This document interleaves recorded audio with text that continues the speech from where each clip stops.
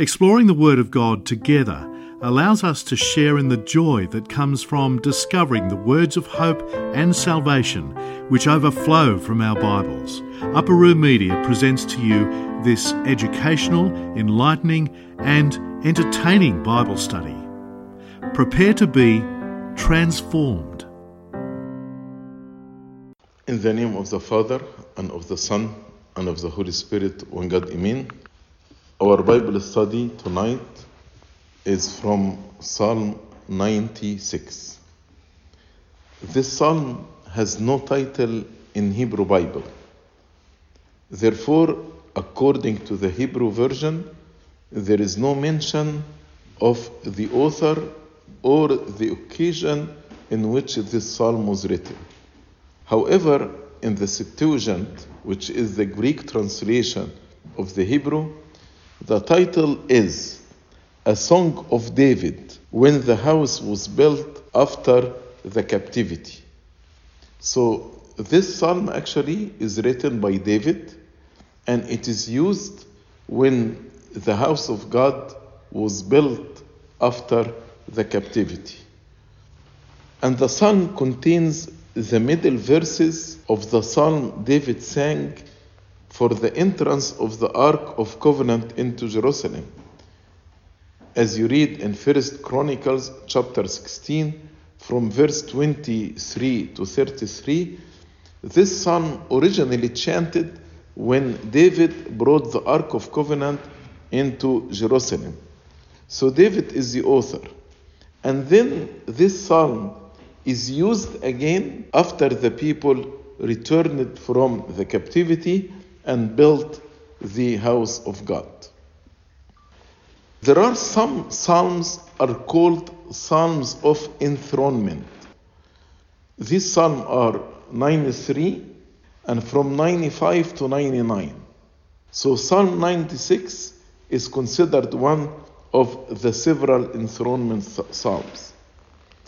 Why these psalms are called psalms of enthronement? Because as we will see in Psalm 96, this psalm and other psalms celebrate God as king and affirm his lordship over all creation. Also, enthronement psalms call all people to praise God and sing songs of joy to him. This psalm, Psalm 96, praises God with an emphasis on God's rule and reign, as well as his presence. Though this psalm was sung at the time of bringing up the ark to Jerusalem, but in a prophetic way, it looks further to the kingdom of Christ and is designed to celebrate the glories of the kingdom of Christ, especially the return of the Gentiles and the conversions of the Gentiles to Christianity. We could read this psalm as a warm-hearted invitation to all the nations to come to God of Israel and find salvation in him. With a look backward to the ark arriving in Jerusalem, this psalm also is looking forward to when the Messiah brings God's reign over all the earth. Because with the incarnation of the Son of God, he established his kingdom, his spiritual kingdom, after Satan reigned over all the world until the crucifixion of our Lord Jesus Christ. God is the true king over all the earth.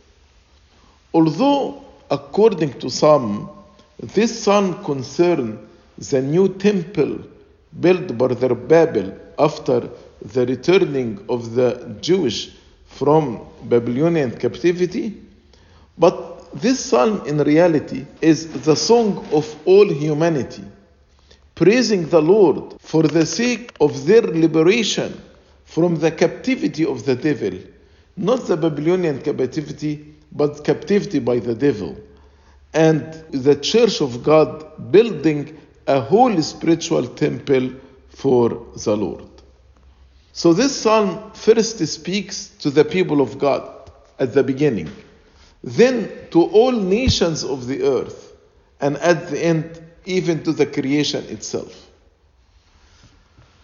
According to Saint Jerome, the title of this psalm is an invitation to every believer to rebuild his house, spiritual house, destroyed by our enemy, the devil. Saint Jerome says, this house of Christ, as is clear from the words of the psalmist, is being rebuilt every day in the life of the repentant. When we live the life of repentance, as if we are rebuilding the house of God in us every day. This psalm also is the first psalm we pray in the 9th hour of the Agpeya. Also, there is a long hymn, we call it the Long Hos, El Hos Kibir. The Long Hos is chanted in the 4 Sundays of Kahk and also in the 6 Sundays of the Great Fast and also in some feasts. So we start midnight praises after Tensino with the Long Hos. The Long Hos actually is the first 4 verses from this psalm. And it's called the Long Hos because it's chanted with long melody. It takes about 20 minutes. But it's one of the beautiful hymns of the church. This psalm is 13 verses. We can outline them as follows. Verse 1 to 3, all the earth is invited to praise the Lord. From 3 to 6, God alone is great and glorious. From 7 to 9, calling the entire world to glorify God. Verse 10, proclaim God among the nations. 11 to 13, a message of joy to all creation. We'll start from verse 1. Oh, sing to the Lord a new song. Sing to the Lord all the earth. So here the word sing, the word new, and the word all the earth. Praise is due to God from all the earth. The psalmist begins by exhorting the whole world to unite in thanksgiving to God for the favors bestowed on us. So under the inspiration of the Holy Spirit, the psalmist saw a day when all the earth would sing a new song to the Lord, when the Gentiles enter into the faith, and not only Israel sing to God, but all the earth. But what does it mean, a new song? A new song represents a victory song, and a song of deliverance, as we read in Revelation chapter 5 and verse 9.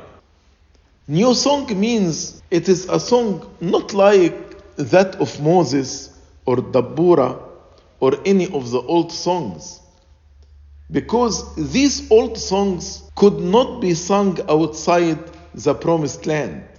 As we read in Psalm 137, how will we sing the Lord's song in a strange land? But now a new song can be chanted anywhere in the world. That's why he said, sing to the Lord all the earth, not only Judea, not only Israel, but the whole world. A new song also is befitting men who have been renewed after baptism, who are born again as a spiritual people, not carnal people. So the word new implies that there was some new occasion for celebrating the praises of God. Implies that some event had occurred, or some truth relating to the divine character had now been made known to us. In the first 4 verses, you can see the word sing to the Lord was repeated 3 times. In verse 1, repeated 2 times. and in verse 2 repeated one time. So 3 times were repeated, as if it is a song to the Holy Trinity, to the Father and to the Son and to the Holy Spirit.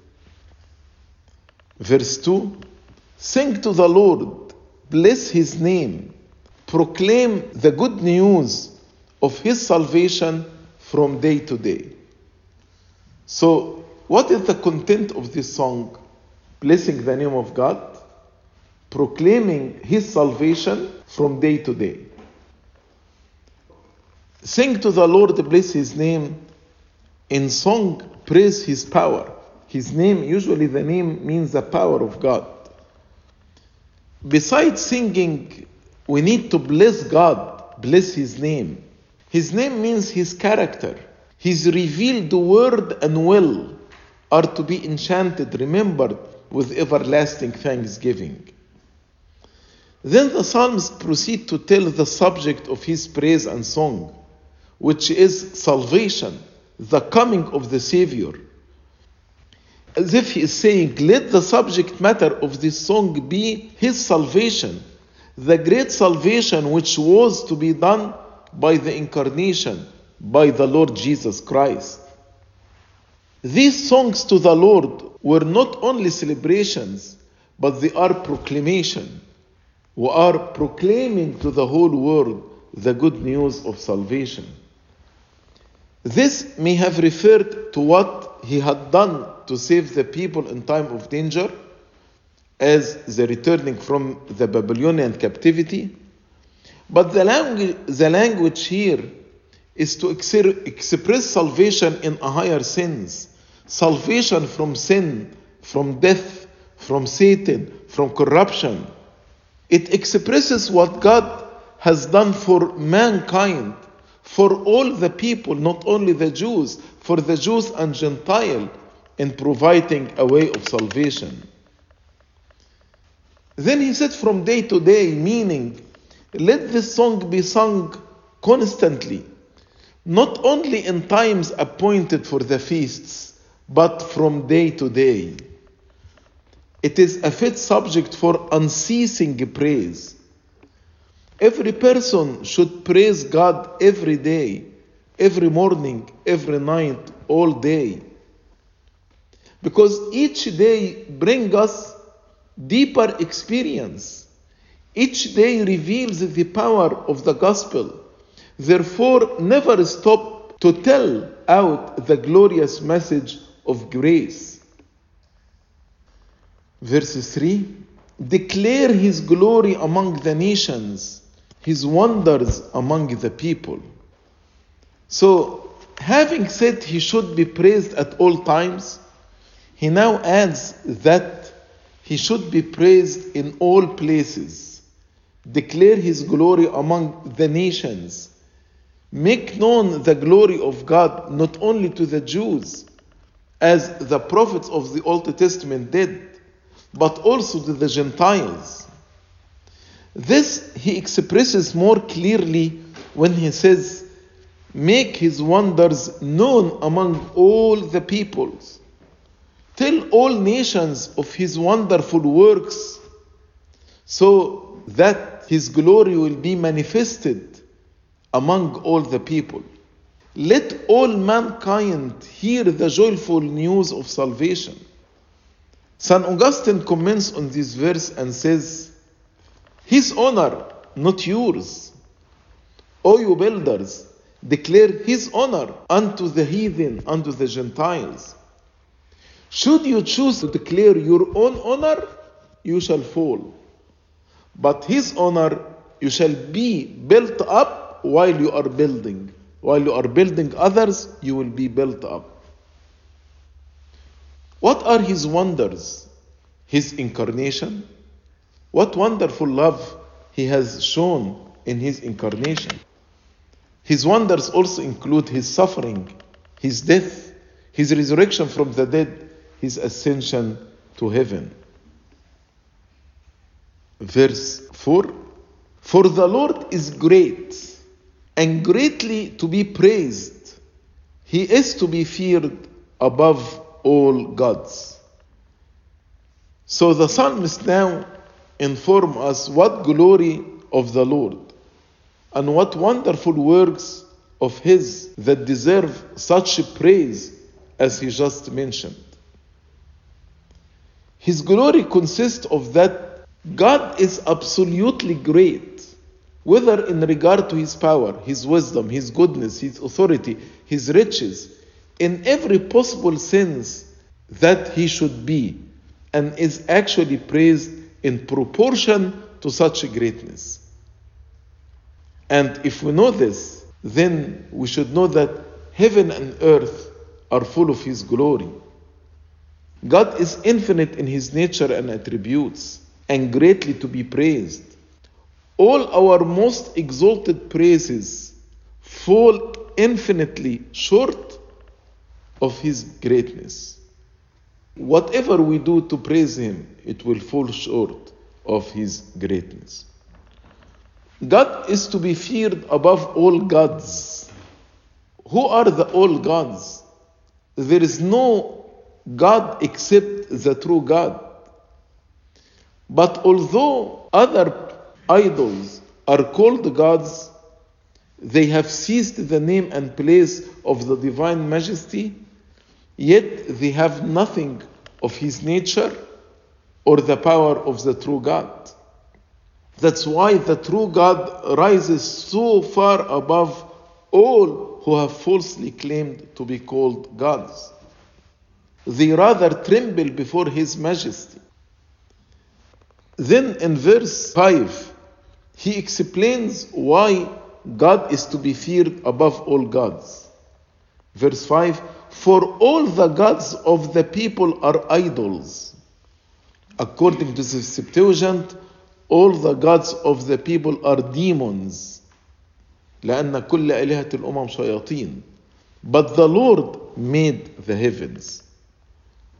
So the psalmist now gives a reason for why our God is feared above all gods, when he said all gods, the gods of the people, are idols. Meaning God is to be feared above all false gods that are wrongly worshipped by the Gentiles. Because the gods of the Gentiles are not true gods, but demons, who through pride, the demons through pride, rebelled from God who created them and have destined by Him to eternal punishment. But the Lord is a creator who made the heavens, who created the angels, even the angels that fell and became demons. He is the greatest and the most beautiful. God created the greatest and the most beautiful things in nature, as well as everything in nature. All created things are created by Him. And as I told you, the word idols translated in the Septuagint demons. But the Hebrew word means nothingness. All the gods of the Gentiles are nothing, empty, vain. So they are nothing, as they are called in 1 Corinthians chapter 8, verse 4. They are vain, nothing. They had no real existence. They were the creation of the imagination. People imagined they are gods. They could not in any sense be regarded as what they were pretended to be. They had no claim to reverence and worship. Verse 6, honor and majesty are before Him. Strength and beauty are in His sanctuary. After he said that God is great and to be feared, now he adds that He is most worthy of praise because He is most beautiful, glorious, and holy. The whole universe displays God's majesty. And in verse 6, he personifies the honor and majesty. Honor and majesty are before Him. Strength and beauty are in His sanctuary. So the attribute of honor and majesty are perhaps personified and regarded as attendants standing in the presence of God. Strength and beauty are terms applied in Psalm 78, verse 61, to the Ark of Covenant. Because the Ark of Covenant is a symbol of the presence of God. And the word sanctuary in verse 6 refers to the holy place where God dwells, his sacred place, whether he's dwelling in heaven or the temple on earth in the Old Testament or the place of the worship churches in the New Testament, his earthly dwelling. And as we read in Hebrews chapter 8 verse 5, the earthly church is a copy and shadow of the heavenly.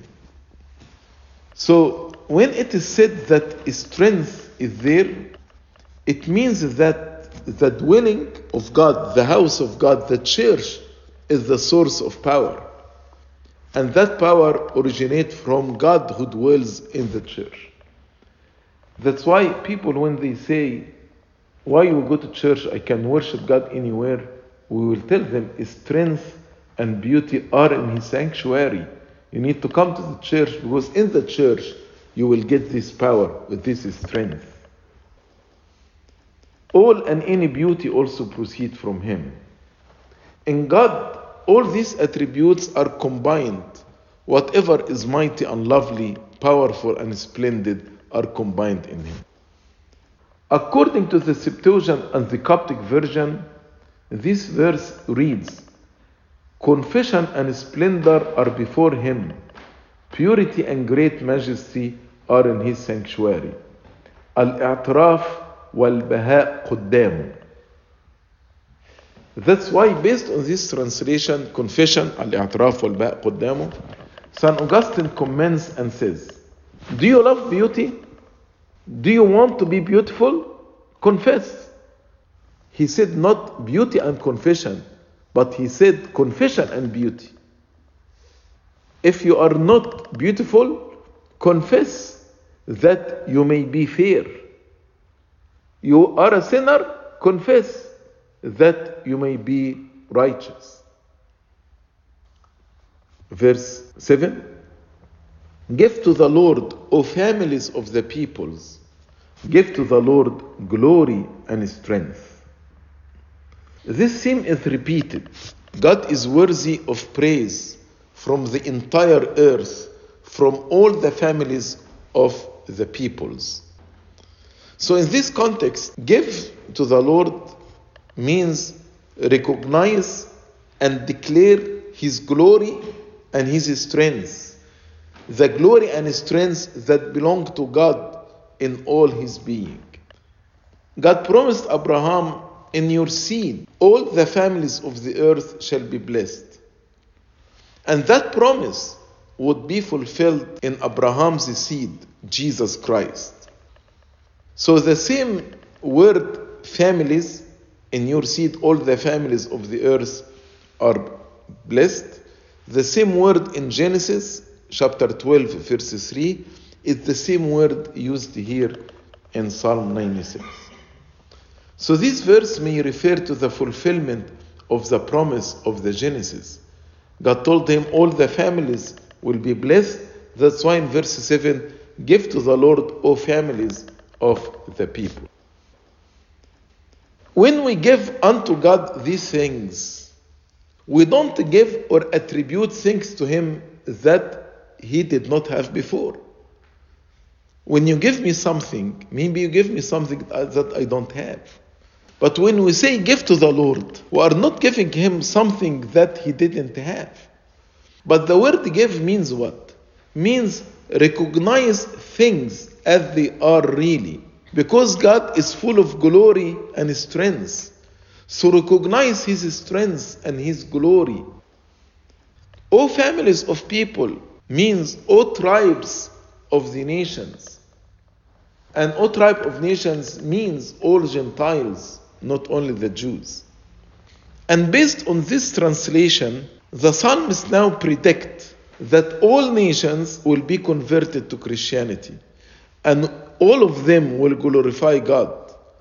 After he had prophesied that the knowledge of God would be preached to all nations through the coming of Christ. So he said proclaim the good news of salvation to all nations. So now he's saying, after you proclaim the good news of salvation, they will believe. And because they will believe, they will give glory and strength to God. And he calls upon them to come in families, in assemblies, in allusion to the Jewish custom of families coming on the several festival days to worship in Jerusalem. And the Holy Spirit gives us here to understand that such custom was to serve as a model for Christians whose families should unite in coming to the church to give glory and honor to God for all the wonderful things He accomplished in the redemption of man. We come into the presence of God to receive blessing and to give Him glory. So our worship is mainly offering praises and thanksgiving unto God. Verse 8, give to the Lord the glory due to Him. Give to the Lord the glory due His name. Bring an offering and come into His courts. Bring to God what is due to Him. So the psalmist refers here in verse 8 to a custom of the Jews. When they went up to the temple, they offered their sacrifices, and after having worshipped God, returned to their homes. Bring an offering. So now, as the Gentiles are here invited to come to the church of God to worship, what are the sacrifices they should bring? These sacrifices are the spiritual sacrifices. As St. Peter said, offer up spiritual sacrifices acceptable to God through Jesus Christ. 1 Peter chapter 2, verse 5. So the psalmist calls on us to bring offering, to offer works of love and mercy. These spiritual sacrifices are the sacrifices of a repentant, humble heart, sacrifice of confession of our sins, sacrifice of prayer, sacrifice of fasting, sacrifice of alms. Then the psalmist called the world to worship God in recognition of His holiness and to worship the Lord in the beauty of His holiness. As he said in verse 9, "Oh, worship the Lord in the beauty of holiness. Tremble before Him, all the earth." God delights in spiritual beauty, not in external outward beauty. Worship must not be given to God in a careless or sinful or superficial manner. We must be reverent, sincere, earnest, and pure in heart, both in our prayers and praises. All the acts of worship must be performed from a principle of the fear of God, with a holy awe and reverence. In the presence of great power, like the power of God, we often find ourselves manifesting some measure of awe. And God is the ultimate power. So it is appropriate to tremble before Him, especially when we understand that He will come to judge the earth, as we read in verse 13. He is coming to judge the earth. Some will refer this verse to the first coming, but others to the second coming.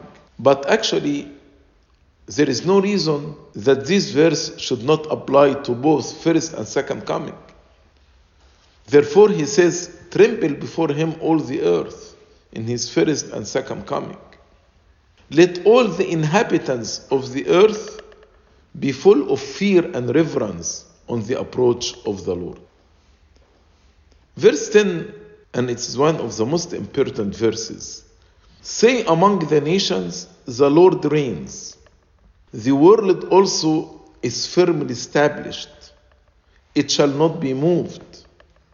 He shall judge the peoples righteously. Why I'm saying it is important verse. According to the Septuagint and Coptic translation, it says, the Lord reigns from a wood. الرب قد ملك على خشبة. But as St. Jerome explained, and I will explain this, he said the Jews omitted the word wood because this will reveal that the true Messiah is Jesus Christ.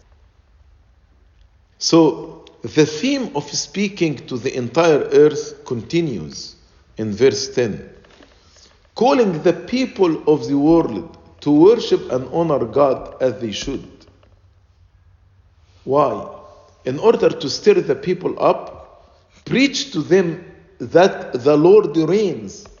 I told you this psalm is a psalm of enthronement. The Lord reigns. This is the joyful, pleasant news which can be carried to the nations. And this is a fundamental and powerful message for God's people to proclaim to the world. It's our responsibility to proclaim to the whole world that the Lord reigns. The Lord God, in the person of His Son Jesus Christ, is on the throne. His kingdom is a spiritual kingdom, through this spiritual kingdom, He reigned by faith in our hearts.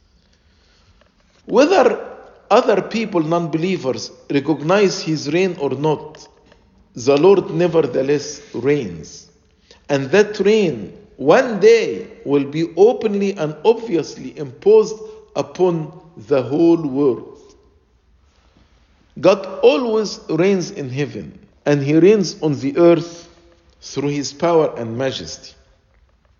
But He began to reign through faith among the Gentiles from the coming of the Messiah, where the devil previously reigned through idolatry. That's why the Lord said about Satan, the prince of this world. But He said in John chapter 12, verse 31, now the ruler of this world, Satan, will be cast out, because the Lord reigns. When God manifestly reigns, the earth is at once established, settled, placed on a firm foundation. It shall not be moved, as we read in verse 10. Not the natural material world, because we know the natural material world will pass away. But it shall not be moved means firmly established, so fixed and firm that nothing can move it from its place. So God, the deliverer of the old time, God is the king of the whole earth. Also He is God who will judge the earth and will give sentence to the people righteously and justly. So He is the deliverer of old age. He is the king, and as we read in verse 10, He shall judge the peoples righteously. So this is the greatest source of joy to oppressed people. When we know that God will come to judge righteously. Justice causes the thrones of Jesus to stand. He will justly rule over the Jews and the Gentiles. And as the call for faith has been presented to all nations are called to believe in Jesus. In His second coming, the Lord will judge the people righteously. Because everybody heard about Him. So those who refused and rejected Him, then they have no excuse. Justin the martyr from 2nd century, in his dialogue with Trypho the Jew, quotes this verse, say among the nations, the Lord rules by the wood, meaning the cross. And he accused the Jews of having omitted this word by the wood because of the evidence it gave to the truth of Christianity. Justin the martyr treats the psalm as a prophecy of Christ's reign after His crucifixion on the wood of the cross. And according to the Septuagint, this verse reads, tell it out among the nations that the Lord reigns from the wood. Also, this verse, reigns from the wood, has been quoted by Tertullian and Augustine. That's why in the 12th hour of Good Friday, when we see the Lord reigning from the wood, we chant the hymn, Bec Thronus, your throne, O Lord. Verse 11, let the heaven rejoice, and let the earth be glad. Let the sea roar, and all its fullness. So as I told you, the psalm started by calling the people of God, then the whole world, then the creation itself. So the psalmist calls upon all creation to be glad and to rejoice, by reason of the first as well as the second coming of the Messiah. So the whole earth, heaven, sea should rejoice because of the first and second coming of Messiah. The thought introduced in previous verse 10, that the Lord reigns, is used as a reason why all creation should rejoice. All the creation is again called to rejoice and worship the Lord. The God who reigns on earth reigns in heaven. And what affects one part of the universe affects all. So, in all the manifestation of the character of God, whether made in heaven or in earth, it is proper to call on all the universe to partake in the general joy. So anything manifests the glory of God in heaven or on earth, the whole universe should join in rejoicing. Heaven and earth rejoiced in the incarnation of Christ. We see angels appearing and chanting, and on earth the shepherd, the wise men were chanting. Also, in the establishment of God's righteous rule, the psalmist sees the lead-in of the messianic age, which is to bring harmony and peace to all creation. So, there was enmity between heaven and earth after the fall of Adam and Eve. But now heaven and earth, in harmony, they are rejoicing and chanting to God. The heavenly hosts become in awe before the grace given to mankind on the day of incarnation. Glory to God in heaven, peace on earth, goodwill toward men. Even the sea, the roaring of the waves is the voice of sea. Sometimes it speaks of terror, but here the roaring of sea expresses joy. Not only the sea, but all its fullness, all that it contains, that is, let all that dwell in the sea praise God. His reign is an occasion for universal joy. Verse 12. In verse 11 he said, heaven, earth, sea. In verse 12, let the field be joyful, and all that is in it. Then all the trees of the wood will rejoice before the Lord. So, all creation is excited because God is coming to judge the earth righteously. Everyone is to exalt the Lord because he is coming to judge the earth. And according to Father Onesimus of Jerusalem, the fields in verse 12, where the Lord Jesus Christ used to preach, will rejoice. The trees and the wood will become glad, for our Lord has honored them, because a cross was taken from them, and he made this cross his throne.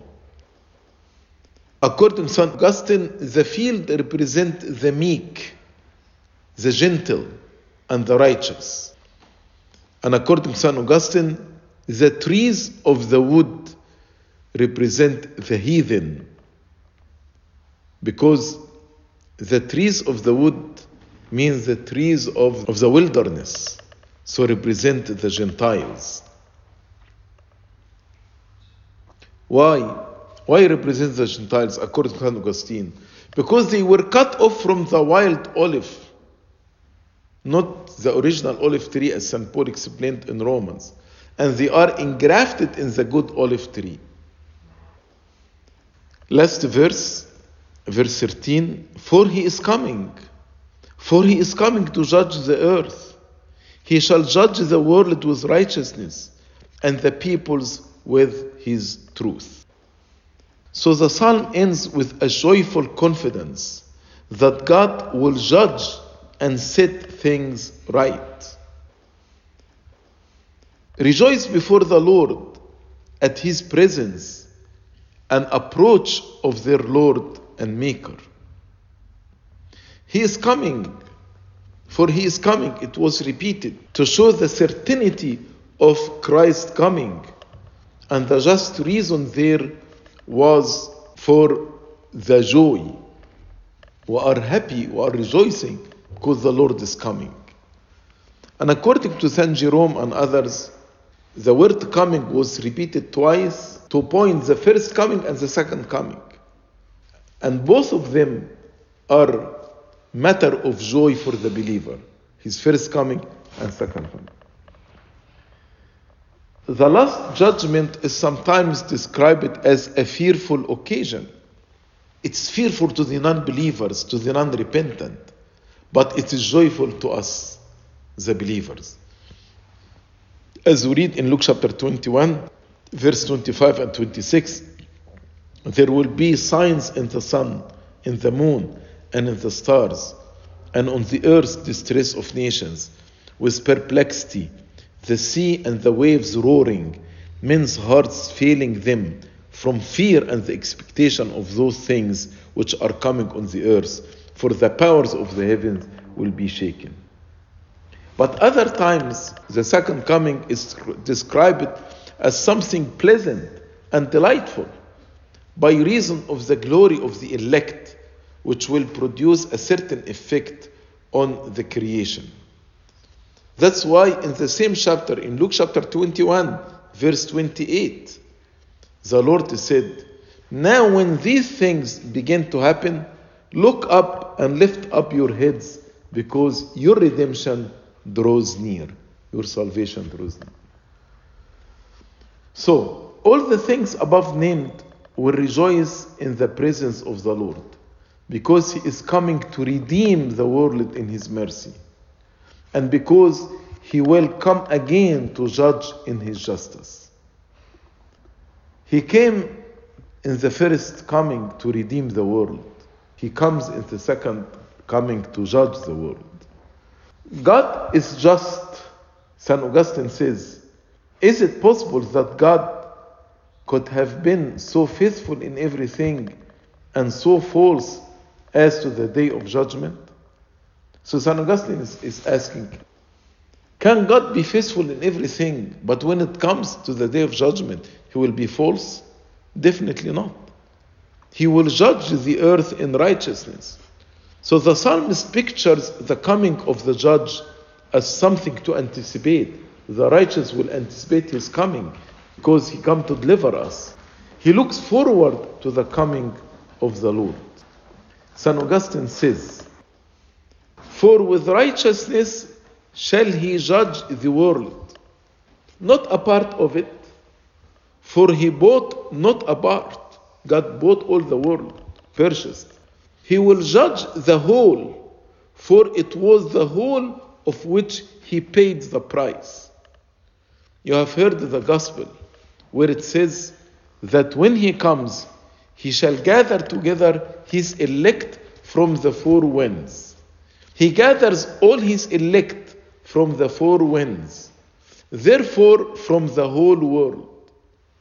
What are righteousness and truth? Because in verse 13, judge the world with righteousness and the people with his truth. So St. Augustine is asking, what is righteousness and his truth? He will gather together his elect with him to the judgment. But the rest he will separate one from another. For he will place some on his right and some on the left hand. But what is more just? What more true than that they shall not expect mercy from their judge, who have refused to act mercifully before their judge come? So he is saying, nothing more just and nothing more true that the wicked should not expect mercy from God because they refuse to act mercifully before His coming. But those who choose to act with mercy, also with mercy shall be judged. So, as the Lord said, with the measure you measure, it will be measured to you. Blessed are the merciful, for they shall obtain mercy. This concludes Psalm 96. Glory be to God forever and ever. Amen. This talk was brought to you by Upper Room Media.